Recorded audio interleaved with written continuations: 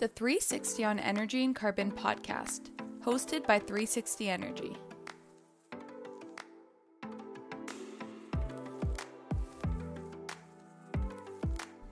On today's podcast episode, we have Sarah Keys, CPA, CA, and CEO at ESG Global Advisors Inc. Sarah is an ESG and climate change expert with over a decade of work experience as a thought leader, consultant, facilitator, and auditor. She regularly presents to executive teams and board of directors on the link between ESG and climate change with financial and operational performance and long-term value. Sarah helps her clients establish ESG and climate change strategies that align with strategic priorities, enabling effective integration with existing risk and strategy processes. Prior to joining ESG Global Advisors, Sarah was a principal at CPA Canada, where she produced research, thought leadership and guidance for companies to integrate climate change considerations into business strategy, risk management, governance, and reporting. Previously, Sarah held senior roles at PwC and MNP, working with the energy and mining sectors. She is the academic director and lead instructor for the Institute for Corporate Directors, ICD's, Board Oversight of Climate Change program. She also facilitates a module on ESG and sustainable finance in the ICD's Director Education program.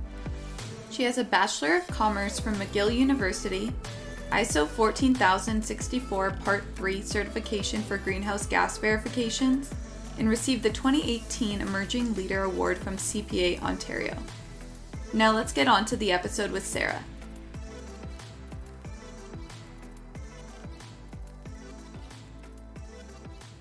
Welcome back, Dave and John. Good to be Sandra. Every week it just gets worse and worse with the responses.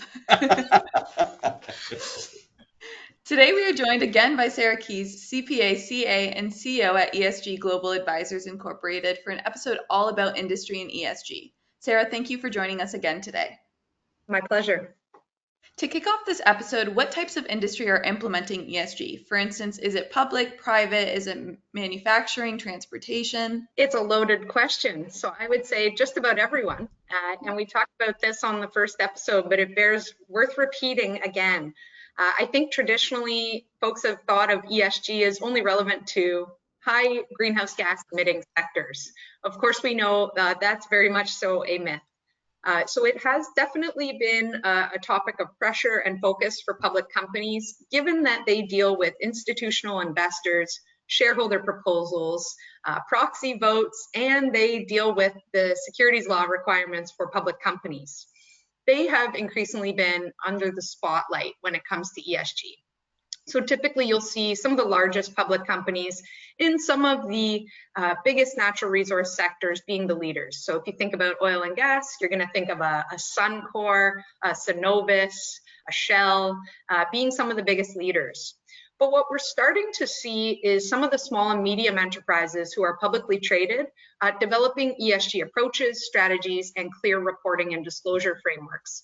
This is a bit of a newer trend. So it's gone from being just the biggest companies that are publicly traded into some of the smaller companies that are even on the TSXV. So for example, I'm working with a number of different small mining companies who are still in the exploration phase of operations, who want to get their ESG house in order before they move into production and graduate up to the TSX. But it's not just high emitting sectors. We're seeing companies across sectors, all types of public companies facing pressure on ESG. So you'll see increasingly fast food companies, for example, being asked about where they're sourcing beef from, how they're treating local customers. What are they doing about the sugary drinks and the high fat content of their foods? They are increasingly facing these same types of questions, the likes of McDonald's, for example. And again, it's bleeding into small, medium enterprises.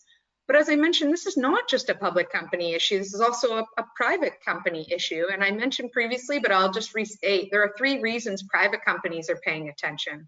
The first is just the better performance. They see the link to lower risk, better access to capital, and overall improved operational efficiencies. So there's some cost savings there. So why wouldn't they jump onto that? But the second reason is they often sit in the supply chain of public companies. So they're either providing goods and services, or they are indeed their customers. And therefore, they're starting to get asked about ESG in the context of procurement and servicing their customers. But last but not least is really the reason we see more private companies around access to ability to attract and retain strong talent, so the human capital angle. But interestingly as well, I think private companies are starting to see the financial implications of ESG risks and opportunities when they go to get debt. We're seeing more and more credit rating agencies considering ESG risks in their creditworthiness assessments of companies. And I'll give you an example. In April 2020, Moody's issued a report that articulated that 33% of their credit rating changes were directly linked to ESG issues. So this is now also relevant for companies seeking debt. We also see a lot of opportunities happening on the debt side. So I mentioned in the first episode that banks are increasingly being held to account for the lending that they are doing and the concept of financed emissions. But it's not only a risk story, right? Private sector has a lot of opportunity here because all of the large banks have established these pools of sustainable finance. So they've said, we have these big commitments. For example, a lot of the big 6 banks in Canada have $100 billion plus commitments to issue sustainable finance loans. What these loans are, I mean, it can include green bonds, which we've heard lots about over the years. So those are kind of project proceeds that are used to invest in green initiatives. Increasingly, there are transition bonds where we're helping higher carbon companies transition to lower carbon by accessing pools of capital to do so. But the area we really see growing that's very exciting is in sustainability-linked loans or sustainability-linked bonds. This is where an organization can set ESG-related targets. So it's not just environmental, like green and transition bonds, it's broader. And they can set targets and have their interest rate actually pegged to the achievement of those targets. So if they outperform on their ESG objectives, they are then eligible for a reduction in the interest rate on that loan. So this is a pretty compelling reason for private companies to be paying attention as well. To tack on to that question, actually, I was wondering, do you find any particular industry kind of against implementing ESG?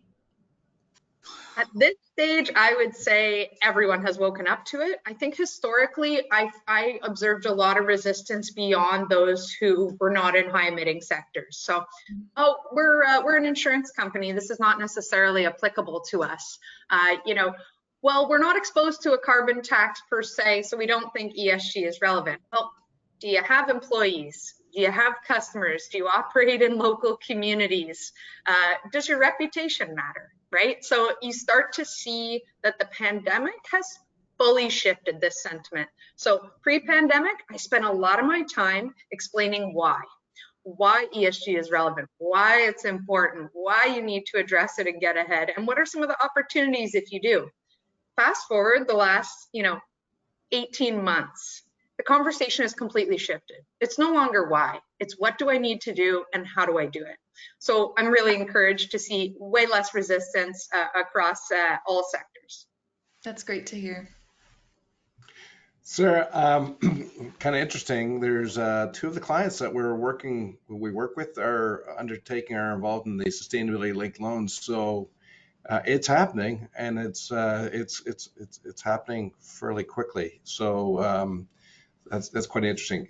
When the last episode you talked about one of the most important things to do is just to start ESG. And so the question I have for you is, how would a company what's the first step they should take when implementing ESG?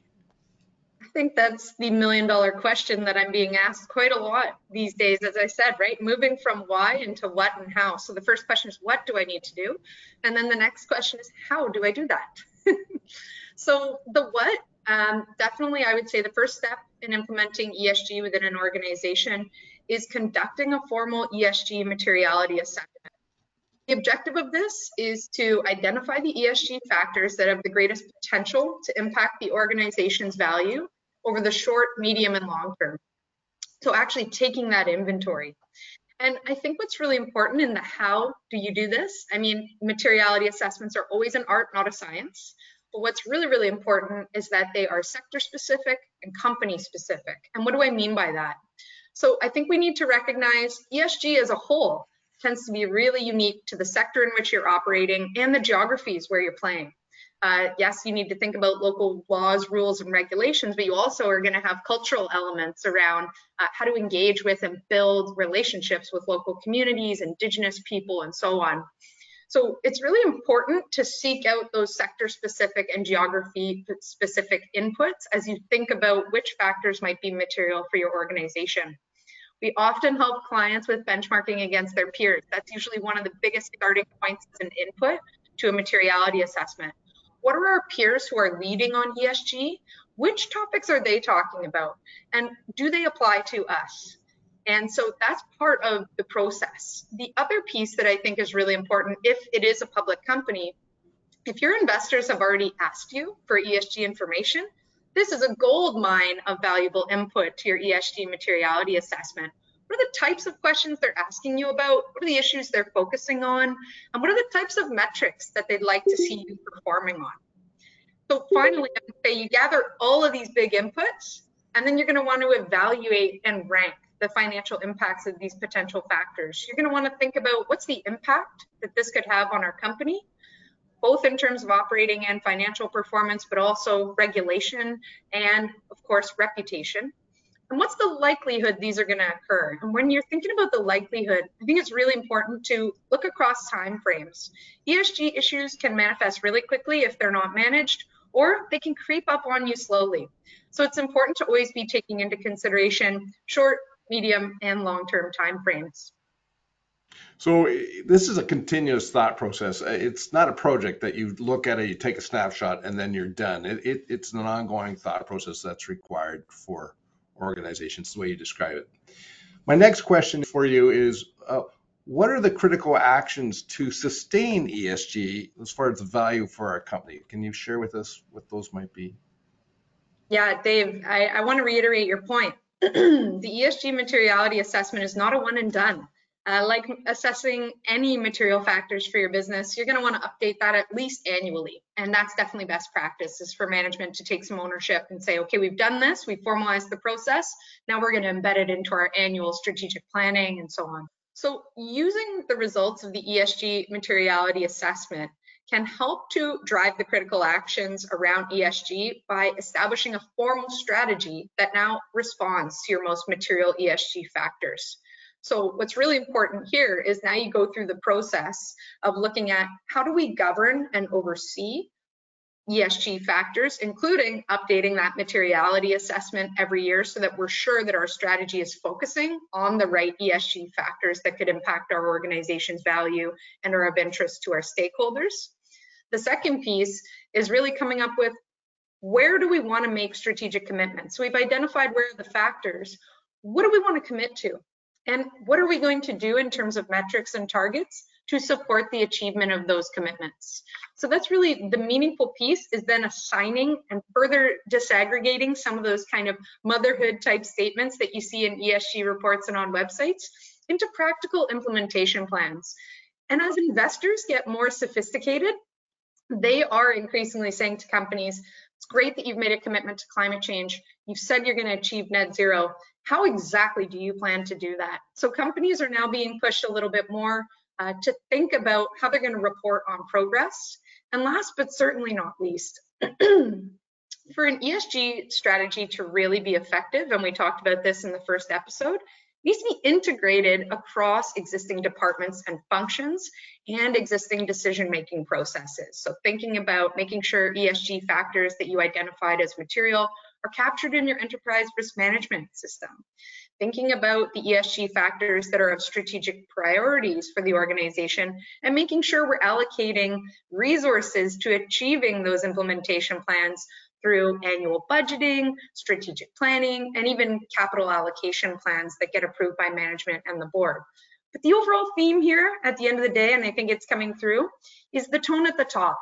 For an ESG strategy to meaningfully be implemented, management and the board have to be 100% in on this, and they have to continue to reinforce the importance, not just one time when the strategy is released, but every single year as they meet with employees and do annual review cycles. Well, what a lot of similarities to the storyline that we are encouraging our customers. I just have one last follow-up, Sarah, and that is, do a lot of customers think that ESG is expensive and so they shy away from it? Is that a misnomer in companies? Yeah, I think it's really interesting. You often hear, I want to do ESG, but I'm not sure I have the budget for it. And I think what's really fascinating about it is there's this idea that for some reason ESG is being suggested without ever needing a business case. I think the business case for ESG has become clearer and clearer over the years. And so increasingly, we encourage our clients to actually put it through that business case process. So what is the return on those types of investments? For example, I work with a company that is a contractor to mining companies. They contract out drills. And they're specialized drills that they operate at some of the largest mining companies. They operate in 20 countries. I think fundamentally for them, there's an obvious and intuitive opportunity as their drills reach the end of life to upgrade to a higher efficiency engine. Does it cost more? Yes, slightly more at the outset when they make that initial capital investment. But what they're finding very quickly when they calculate the payback period is that the savings on cost from the fuel are quickly paying for themselves. So subjecting it to that same rigor is a critically important piece of getting management and the board on side. I'd like to sort of preface my question with talking about something that occurs over here in the UK, and it ties into something you were talking about earlier.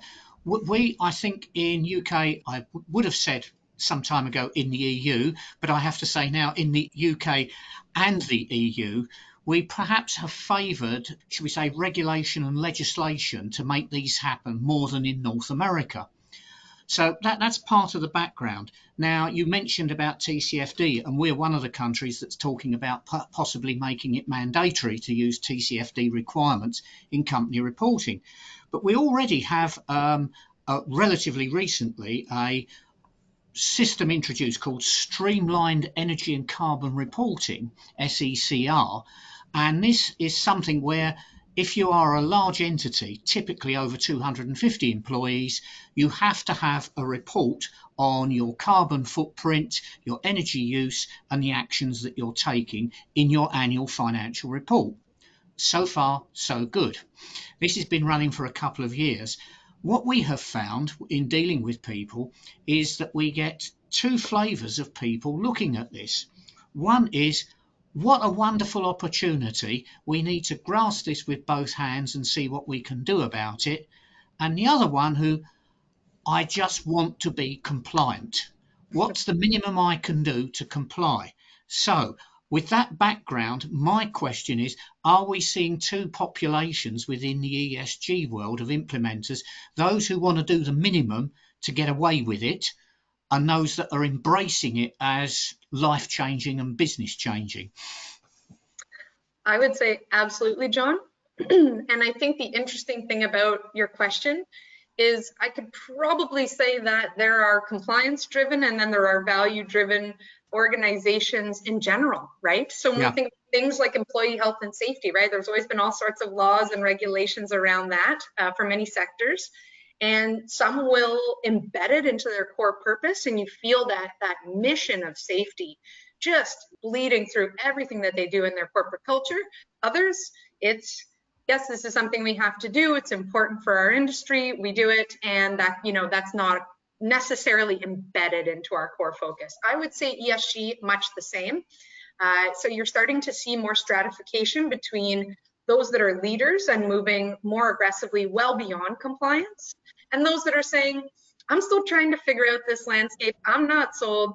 I'll do what I have to do, but I'm not going to go much further until this wild west of all the ESG regulation settles down and I understand what it means for me. One of the things I think is really interesting that when we work with clients and we take them through establishing ESG strategies, that is one of the first conversations we have after doing an ESG materiality assessment. We will put together an outline of what industry standard means, industry leading, and then leading edge. And we'll define it specific to the sector and the geographies where the company is operating and say, relative to your peers, relative to what we've looked at, here's the bare minimum you can do. And here's what industry leading and leading edge look like, right? industry leading is usually, leading relative to peers that are of a similar size. So if they're a small, medium enterprise, they wouldn't be comparing themselves to the largest entities, but others, at their size. But where we see industry leading, it's regardless of size. It's that you're actually trailblazing the ESG aspirations of the sector. You're setting a whole new bar, right? And what's really fascinating about it is when you put that in front of a client, nobody says they want to be industry standard. So when you actually have a conversation with a management team about the nuance between what it takes to go from industry standard to industry leading to the leading edge, they often realize, oh, I don't know that I want to be striving for just the lowest bar, because to get to the next level, in order to beat out my peers, they kind of get that competition hat on, and they start to realize that if their peers are doing it, there's probably really good reason from a performance and value perspective. So that's one of the things I think is evolving in North America, but it's a slow journey for sure. Do you think it's possible that when you, I'm not going to ask you the embarrassing question, which is if a client comes to you and says, I want compliance and nothing else, I'm not going to say to you then turn them away or anything like that. But if you're working with somebody who's just say, I think industry standard, do you find that in the process, perhaps they then become more enthusiastic with it and then perhaps move on from just that basic industry standard?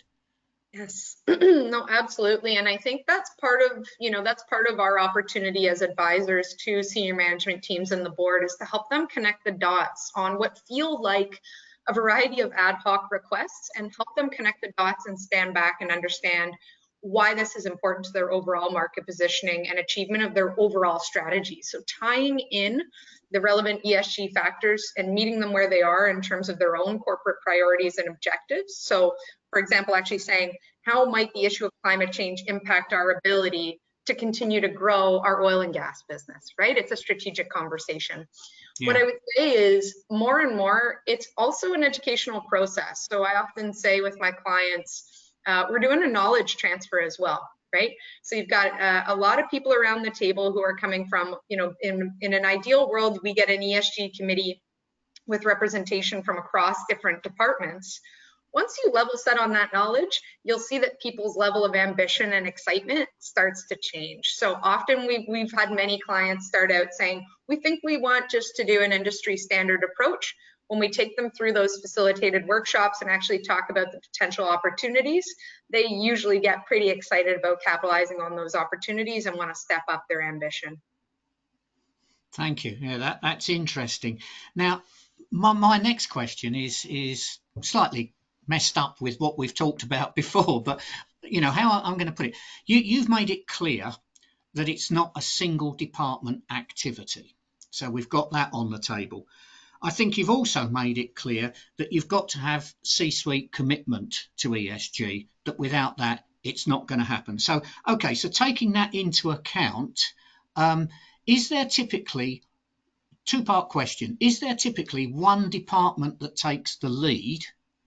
That's probably the easy question.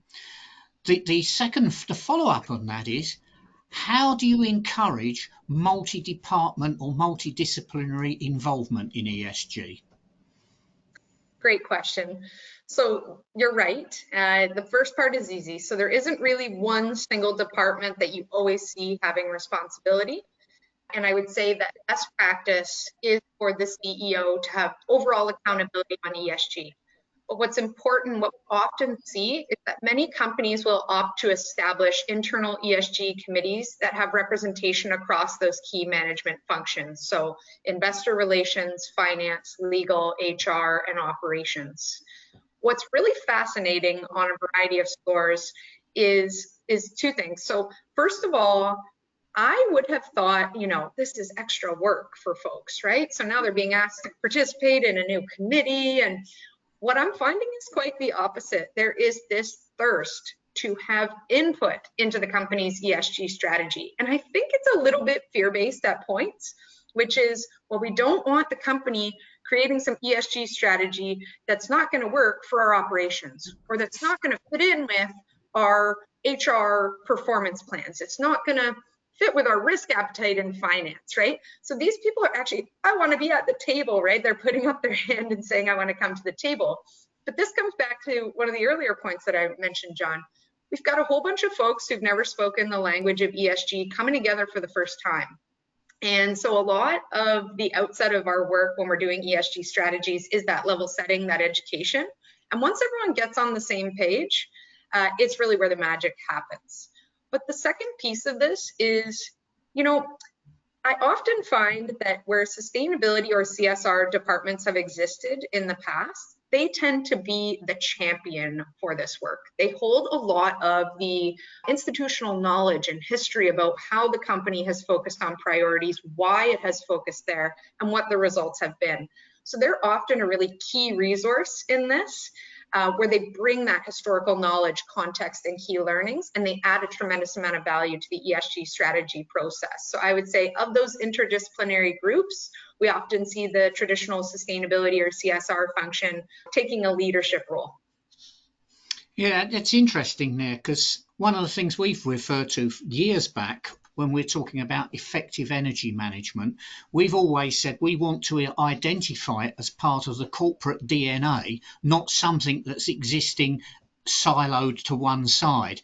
And that's still a challenge, I feel, and I do wonder whether we are going to get companies who will appoint a lone soldier for ESG and go, right, we've done that, we've got somebody appointed to it, we don't necessarily resource them.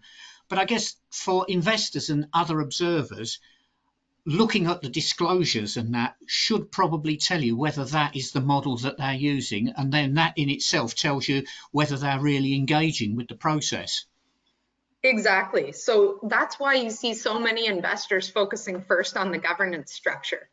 What are the accountabilities at the executive level? How are those being trickled down into the functional departments? How is information being reported up to management? And then how is the board overseeing it? So increasingly, absolutely, we're seeing investors pushing companies for a more integrated approach. I think the other danger of trying to, kind of establish just one person and hand it to one person is that idea that, the solutions that companies need to have to meaningfully address ESG need to be integrated. So that person's going to have an incredible uphill battle trying to speak 6 different languages to finance, HR, and legal. And, I just want to make one last point, which is often I find, the traditional sustainability and CSR departments, this is a huge opportunity to elevate them to the C-suite. And this is a massive opportunity to help them. This is often what I find my role is when I work with my clients. They have these incredible nuggets of wisdom. They know what they want to do. They know why they focus there. I act as a translator into the language of the C-suite and the board, helping them understand how this connects to financial operational performance and value, which is not traditionally kind of the function that sustainability or CSR department has played. So there's a huge opportunity as well to elevate some of these historical functions that have played such a foundational role in the space. Yeah, that's interesting. Thank you. It just seems to me there's so many synergies in the field you're in, we're doing. But is it true that effectively management, by seeing other people involved, they can see future leaders in their company on how they respond? So it gives them a view of maybe a lens in their organization that maybe they hadn't seen before. And there's a great opportunity for those individuals that have the passion and the interest to be able to show senior management, because sometimes they don't have that opportunity to there's so many buffers in organizations that they have an opportunity to be in front of them. So it sounds like a great opportunity for both the senior management, but also the employees within the organization to take advantage. I would totally echo that, Dave, and I'll just give you a quick anecdotal example from one of my clients. So we often will work with all sorts of different departments and functions and all that kind of thing when we're developing ESG strategies. And we've been working with a large oil sands company out in Alberta for a number of years. And this year, we really made some big strategic improvements to their ESG reporting.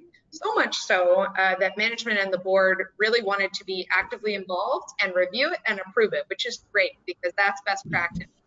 And what we found when we were debriefing on the project was that this individual, who had never been asked to go in and speak to the board of directors, their sustainability advisor, was able to go in, gets a slot on the board of directors agenda and gets that kind of also personal career exposure.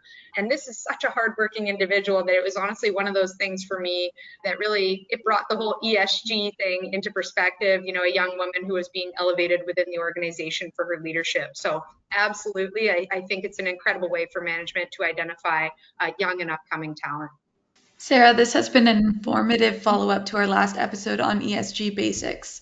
To end off our conversation, what is the biggest takeaway you can give our listeners from this episode? For instance, what is the most important piece of this episode for industry beginners to start their journey in the ESG realm? Wonderful. So I would say my biggest takeaway for listeners from this episode is that in order to get started, the first thing you need to do is to conduct that ESG materiality assessment. So thinking about the ESG factors that matter to your organization as well as your stakeholders, and thinking about how they might manifest in terms of the impacts to the company over the short, medium, and long term. Getting started is the hardest part. Once you do that, you're going to be in a great position to actually develop that strategy and set some metrics and targets and move forward with your reporting and actual implementation. Sarah, thank you again for coming on to our podcast. We really appreciate your time and knowledge. Dave and John, any final comments? This was packed full. Both episodes was packed full of lots of knowledge. And Lysandra, I think you said it best. Like, this will be something that I think our listeners may want to listen to several times because there is so much content that will be very helpful. So, Sarah, thank you very much for that. I really appreciate it. John, your thoughts? I just think that it's interesting. As I said, I'm a certified management consultant. One of the things that struck me is involvement, commitment, and everything else is what's needed in any corporate improvement activity. And arguably, ESG is not dissimilar from that. But I just throw one in, and it's a conversation we were having the other day. One of the personal benefits that somebody might get from ESG is when they go home and their children say, well, you work for a big polluting company. What are you doing to save the planet? And then they can actually say, I'm actively involved in ESG and we're doing this, this and this. And hey, go and have a look at the company website. You can see what we're doing. And so there can be some real personal benefit from it. Agreed. Thank you all for your time and have a great week. It's been a pleasure. Thanks so much.